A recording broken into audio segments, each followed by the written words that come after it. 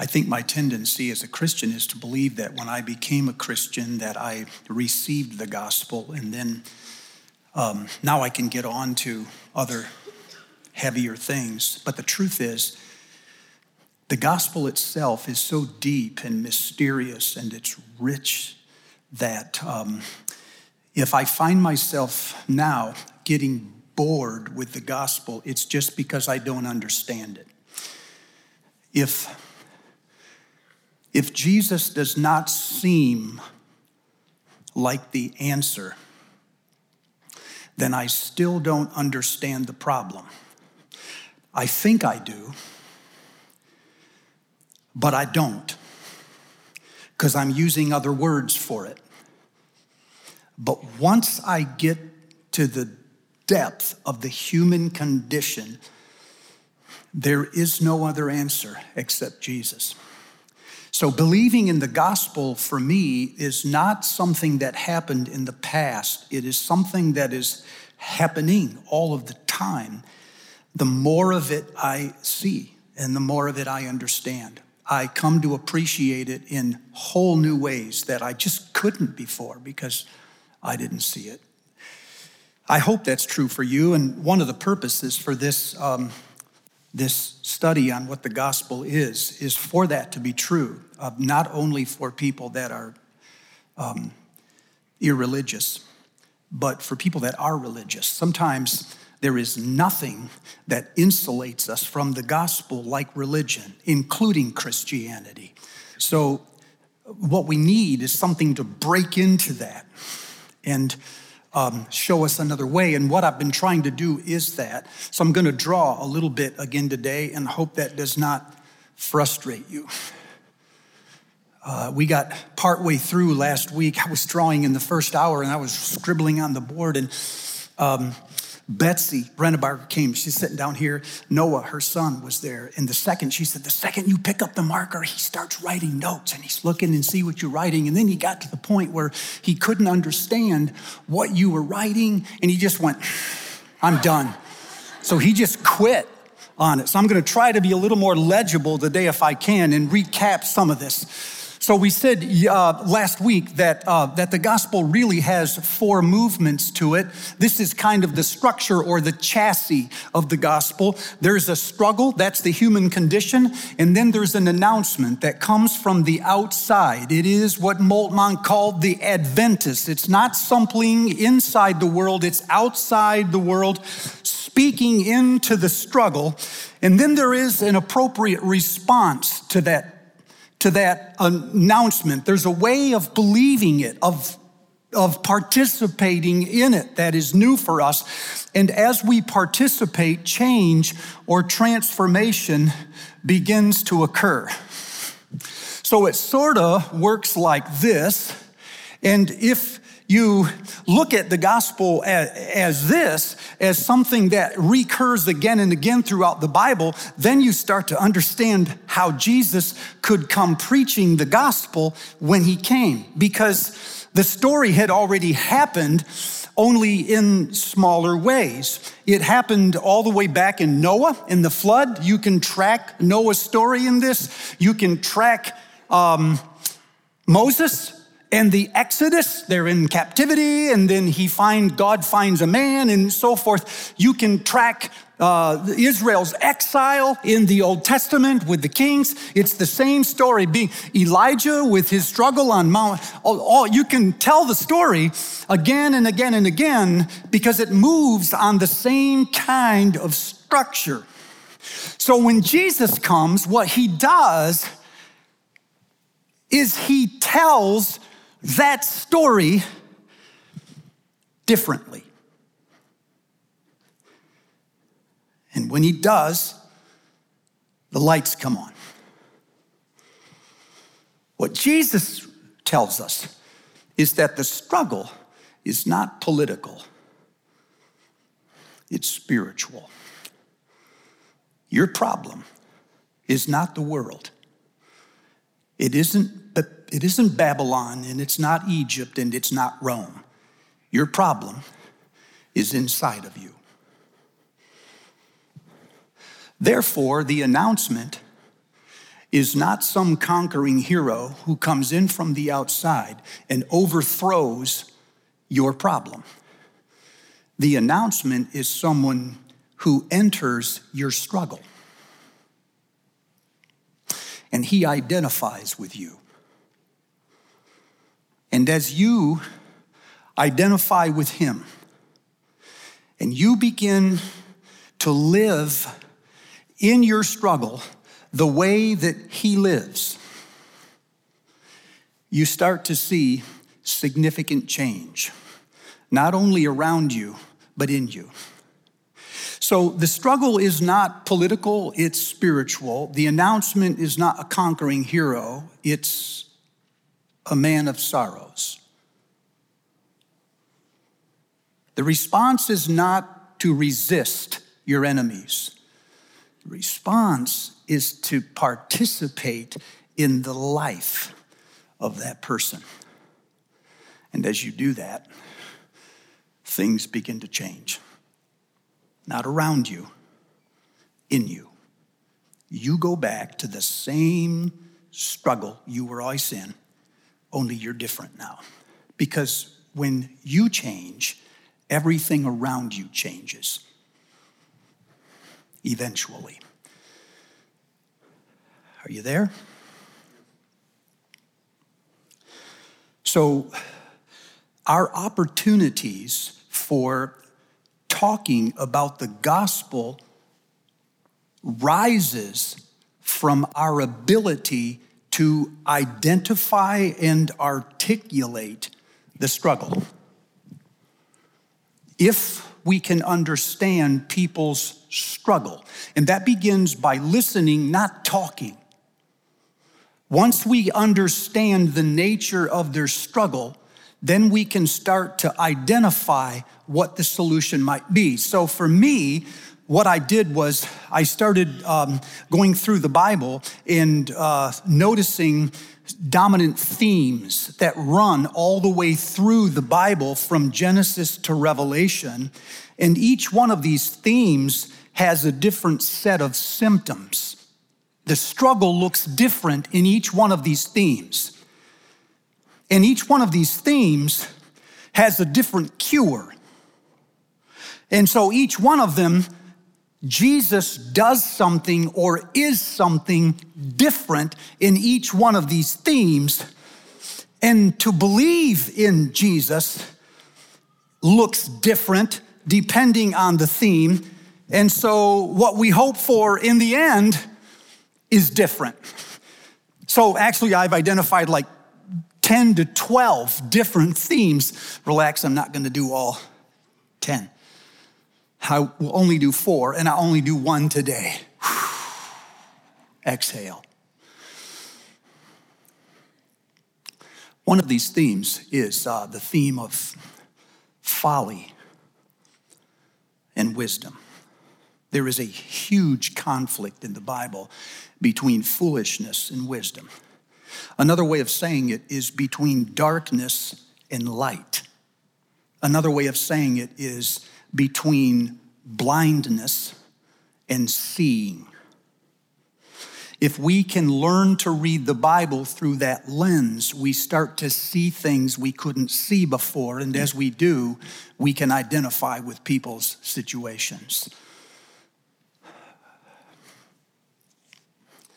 Throughout the scripture, folly is defined, or foolishness, as a form of ignorance. It's like drunkenness. It's a blindness to what is happening around you. Something could be there and it could be real, but you're misjudging it. You're not discerning what's actually happening because you're blind. Or as Proverbs said, you keep stumbling into things and you don't know why you run into them. It's because you're walking in the dark and you can't see things that you're walking into. You're not trying to hit them. You're trying to get around, but because you can't see them, you run into them, and every time you do, your life gets worse. Am I starting to describe a certain kind of people who are like, I can't understand because everything I'm doing feels right, but then when I do it, it just goes wrong.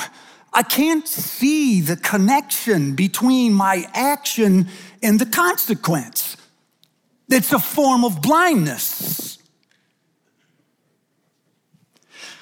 When I was a kid, let me draw a line, then I'm going to show you two different gospels today. One is a moral gospel. You know this one.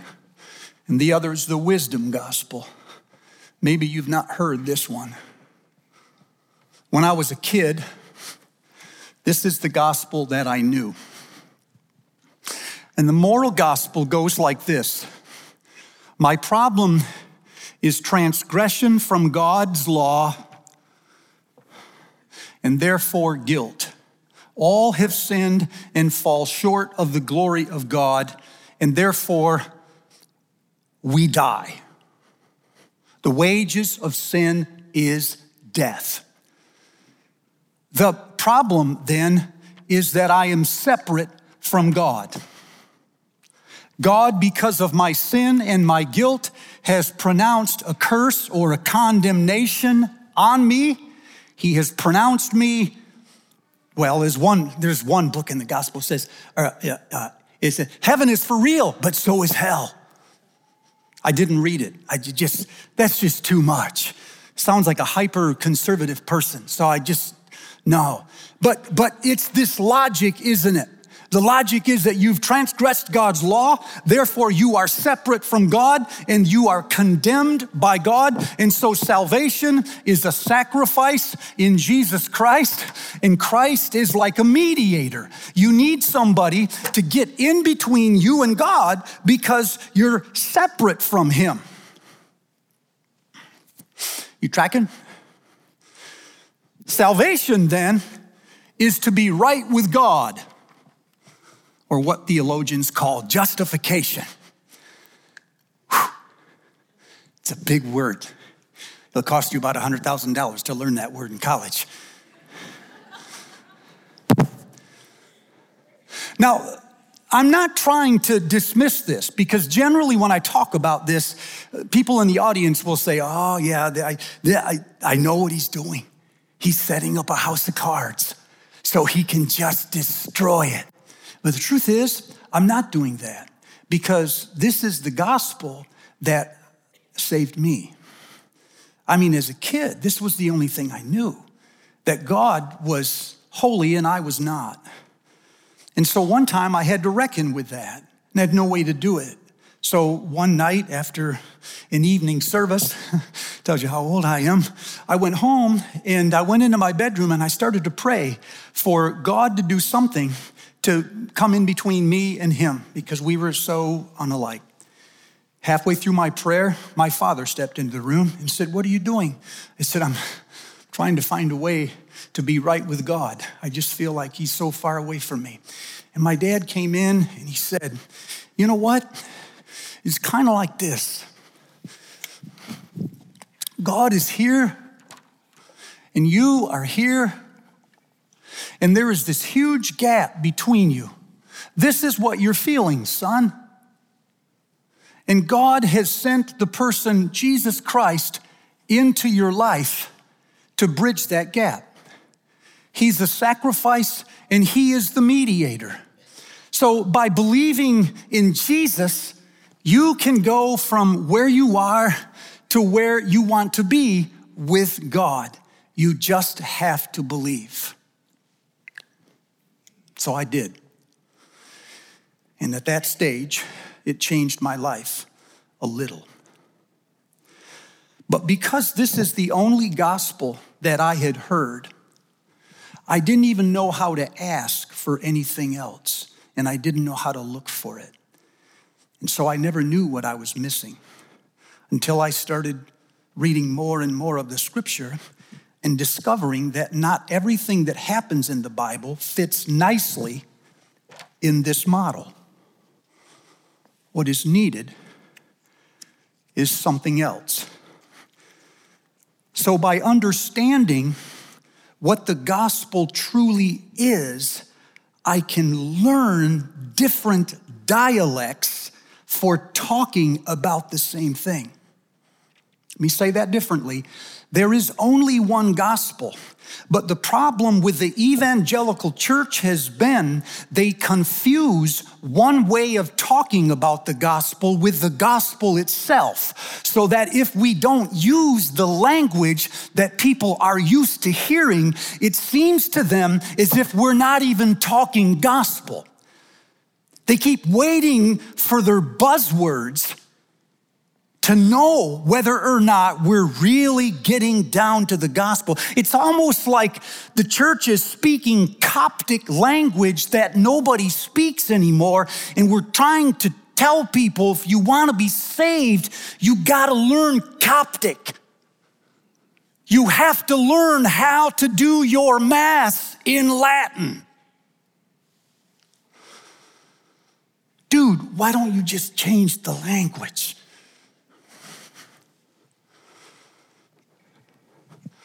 Hence, another gospel or form of it. Let me tell it like this. In the beginning, God created Adam and Eve, and he put them in a garden. And he told them, anything in this garden you can eat. Anything. One rule. You can't eat that tree in the center of the garden. Because on the day that you eat that tree, you will surely die. Death, then, is not a curse. It's a consequence. God builds the garden, plants us in it, and says, here's how the garden works. You can eat anything you want, but if you eat from that tree, you will die. Not because I'm angry with you, but because the consequence is built into the act. When you commit the act, you get the consequence.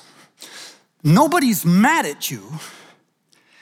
You're just doing things that ruin your life. You hearing it?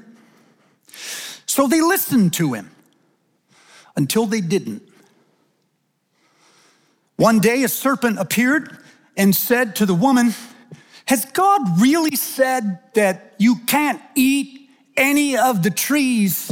She said, no. What he said was, we could not eat from the tree in the middle of the garden or touch it, or we will die. And the serpent said, you will not die. God knows that in the day you eat it, your eyes will be opened and you will be like God. You will know good from evil. She thinks to herself, oh, I want to be like God. Don't you? Maybe I should eat it. So she reaches out and takes it, eats it, gives it to her husband. He eats it. Sure enough, their eyes are opened and they realize they're naked. Told like this, the problem in the Garden of Eden is not that they are rebels, it's that they are fools. Told like this, they are not trying to jostle God out of his position. It never says that. It says you will be like God. That's a good desire. Told like this, what the serpent led them to believe would be the way became the obstacle. The problem was not that they were evil. The problem is that they were blind. They were deceived, which is why when God approaches the woman, she says, the serpent deceived me and I ate. She's right, he did. He led you to believe that if you did this, your life would get better. So you did it, and your life got worse. Your problem, Eve, is that you were blind. You do not know the intentions of the serpent, and you must not know the intentions of God. So every time you reach out and you try to do something that you think makes your life better and it makes you happier, it puts you in a worse situation than you were in before. Your problem is not that you're a rebel, you're a fool.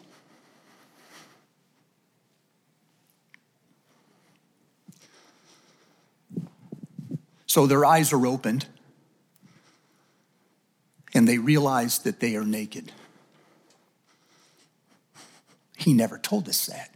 He told us if we ate it, we would be like God. He never told us we would see that we were naked. I'm wondering if the nakedness that they saw was not their own, but the other person's. Which is why when God approaches Adam and says, "Where are you?" He said, "I was afraid because I was naked." And God said, "Who told you you were naked?" First words out of his mouth. The woman that you put here with me, I'm starting to wonder if he saw her nakedness and she saw his, and in pointing that out, they start sewing coverings for themselves so they can hide themselves from the other and from God. So part of our problem, people, is not just that we are fools. The problem is that in our foolishness, we cannot even face the consequences. When the consequences become evident that what we have done is wrong, it's not producing the kind of happiness that we were supposed to get, the first thing we do is blame somebody. I am not the problem. The problem are my friends. The problem is this world. The problem is the economy. The problem is my parents. The problem is that church. The problem are my kids. You see, as fools, we tell our own narrative, and we get trapped inside of an asylum of blame. And the more we retell that narrative, it makes us out to be the victim, and everyone else is the problem. And then our hearts become hard. We finally decide that reality will be what I said it would be. If something is pleasing to me and I like it and nobody gets hurt, it's good.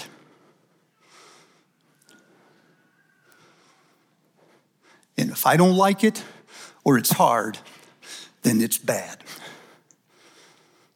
This is my world. Two people consenting to do anything is good.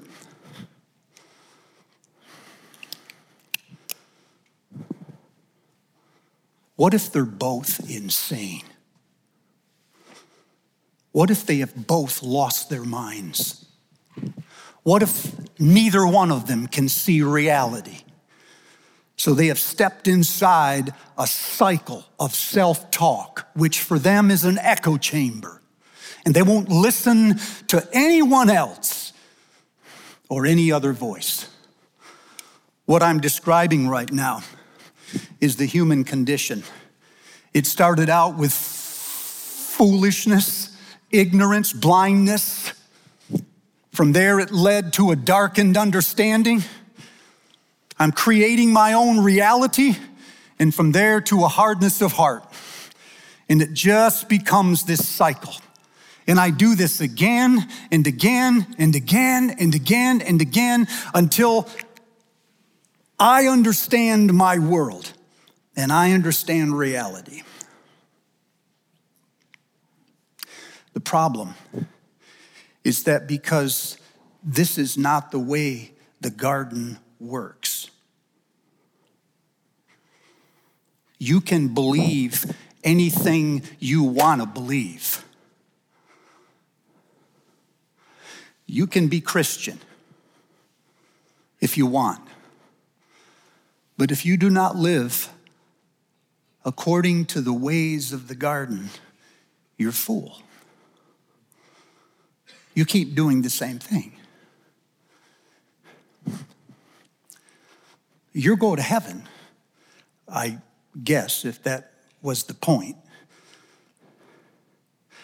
But between now and heaven is a long road, and you're going to hate every mile because everything you're doing is backfiring on you. All of your definitions, your entire value system is convoluted.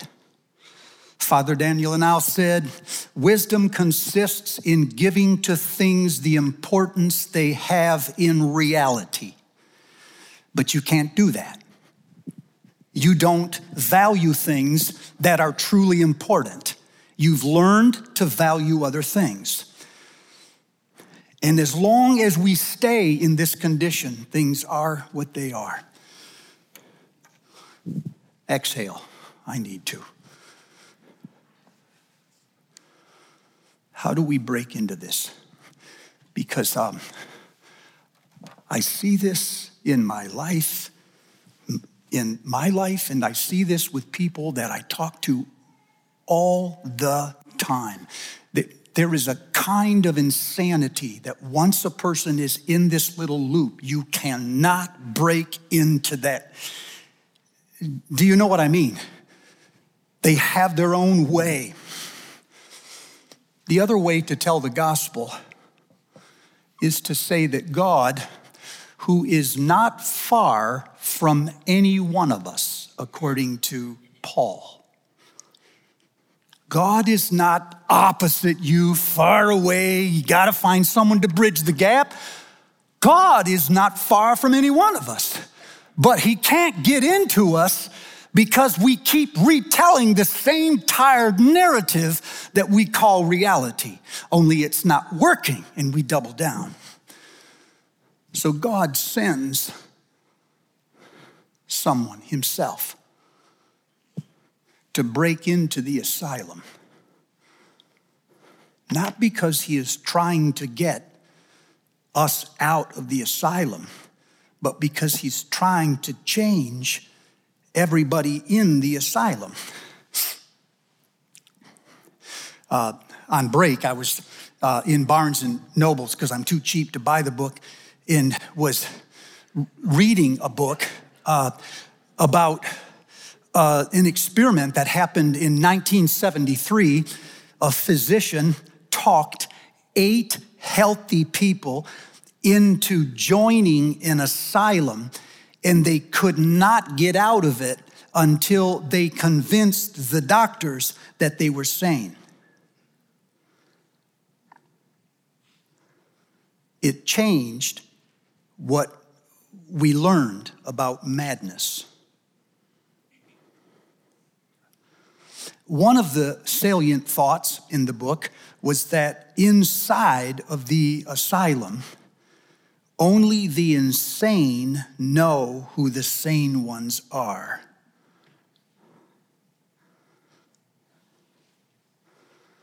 Let me translate that. The world has gone mad, and everyone is crazy.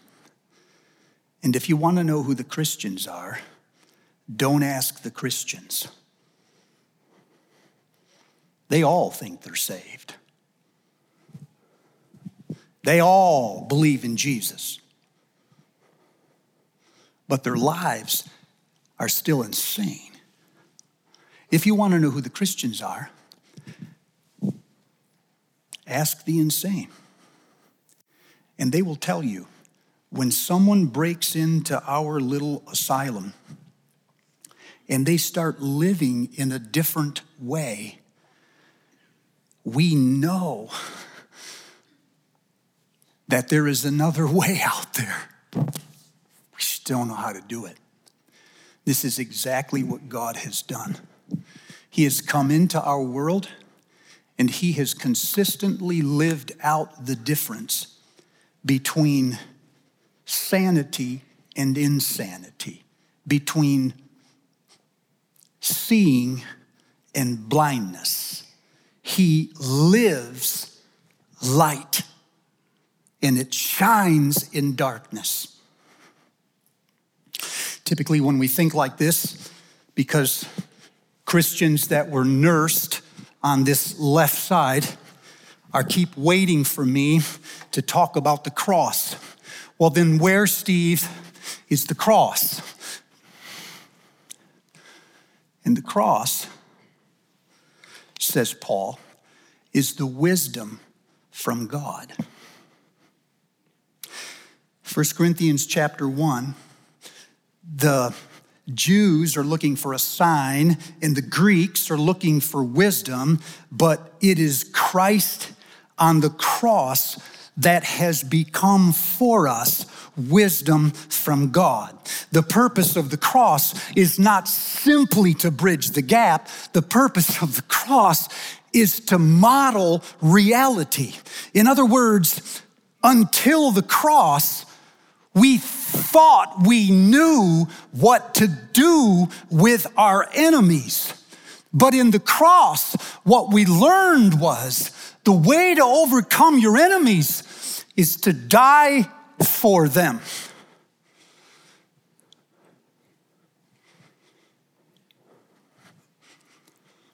We thought we knew the meaning of justice. And then he shows up. And we discover it isn't justice at all that we want, it's vengeance.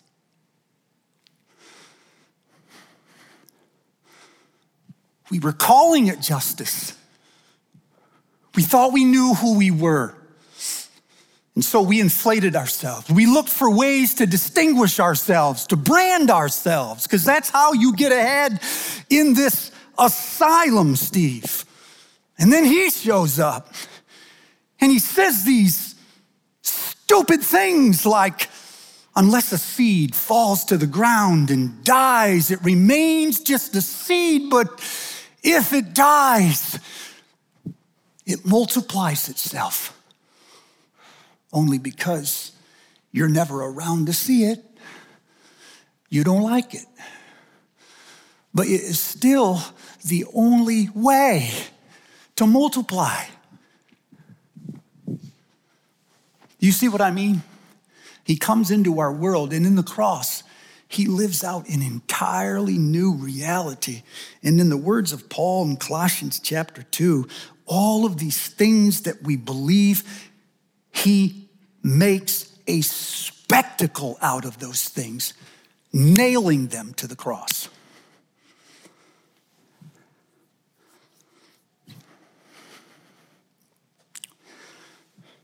I didn't know I was supposed to ask for that. So I was forgiven. What I learned was the problem is not simply my guilt.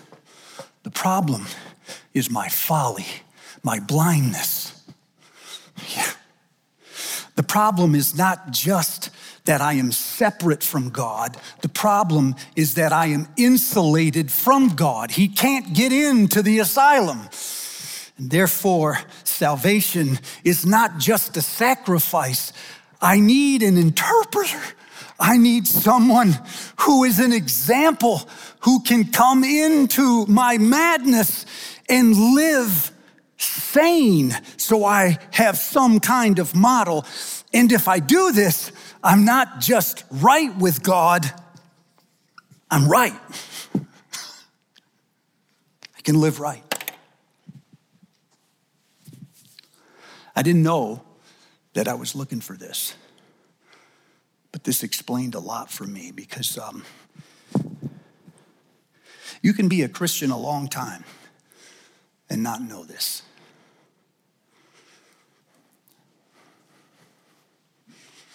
You can be trapped, just repeating, discipled by the culture, by your friends, by the media. You can be discipled by them. And Christians are all the time. Oh, but when God comes into your world with a new way, man, oh man, it's the first sign of hope that you don't have to live like this anymore. You can actually have a flourishing life. So I always worry that these are going to be seminars, and they are. I want, if I can, 3 minutes for a sermon. One day when they took their friend to Jesus, they'd known him for a while, I take it. They knew he was blind, but they couldn't help him. So they must have known that Jesus had powers that nobody else has. Maybe we try this. So they bring their friend to Jesus and say, he's blind. Is there anything you can do for him? And Jesus takes the guy off to the side. Never in public, is it? And he spits in the guy's eyes. And then he says to him, can you see anything? And the guy says, yeah, I see people like trees. Somebody on the staff said, how did they know what trees looked like? You're blind. My friend David Smith says, what if it wasn't congenital blindness? What if he didn't start out blind? What if blindness was the result of other conditions in his life? So Jesus then touches his eyes a second time, and he says, can you see anything now? And the man, wait for the language, saw everything clearly. In other words, he saw things as they were, not as he imagined them to be. He saw reality.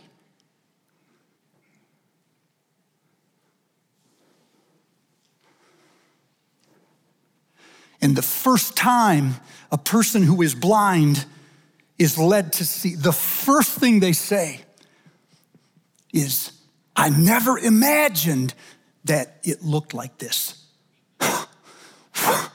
Wow, so much brighter and more colorful and deeper and more dimensional than I imagined.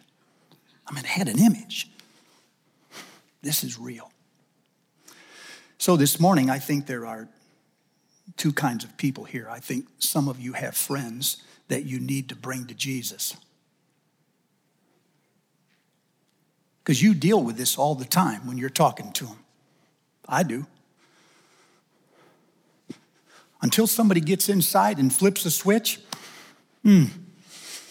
no chance of getting through. There is no better way to say it. And you know them.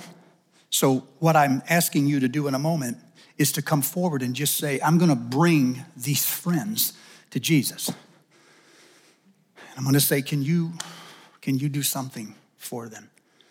The other person that's here is the blind themselves. And some of you already may have believed in Jesus and you've had your sins forgiven, and that's great. But there's still so many things. You still hate your enemies. You're not supposed to, but you do. And you love your stuff. And you break promises. And you stir up dissension, not on purpose, but you know everywhere you go, there's a hurricane. And you don't do it on purpose. But whenever you do it, your life gets harder and more difficult. And you're a Christian, but you can't see. What I'm asking you to do this morning is to find one thing that Jesus said that you find hard to believe and do it anyway for 30 days. Right now you say, it'd be the death of me. If I do that, my life will be terrible. Well, it ain't great now, so why don't you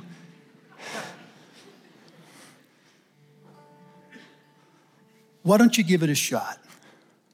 30 days. If you want to come like that, Jesus, it's not my friend, it's me. I need to see. I don't see it. I'm going to ask you to come and kneel. If you want to bring somebody to Jesus, I'm going to ask you to come and stand. Now, Jesus, wherever your people gather, you are in our midst. And even if we've been blind to that in the last 30 minutes, make it real, palpable in the next few minutes. In your great name I pray.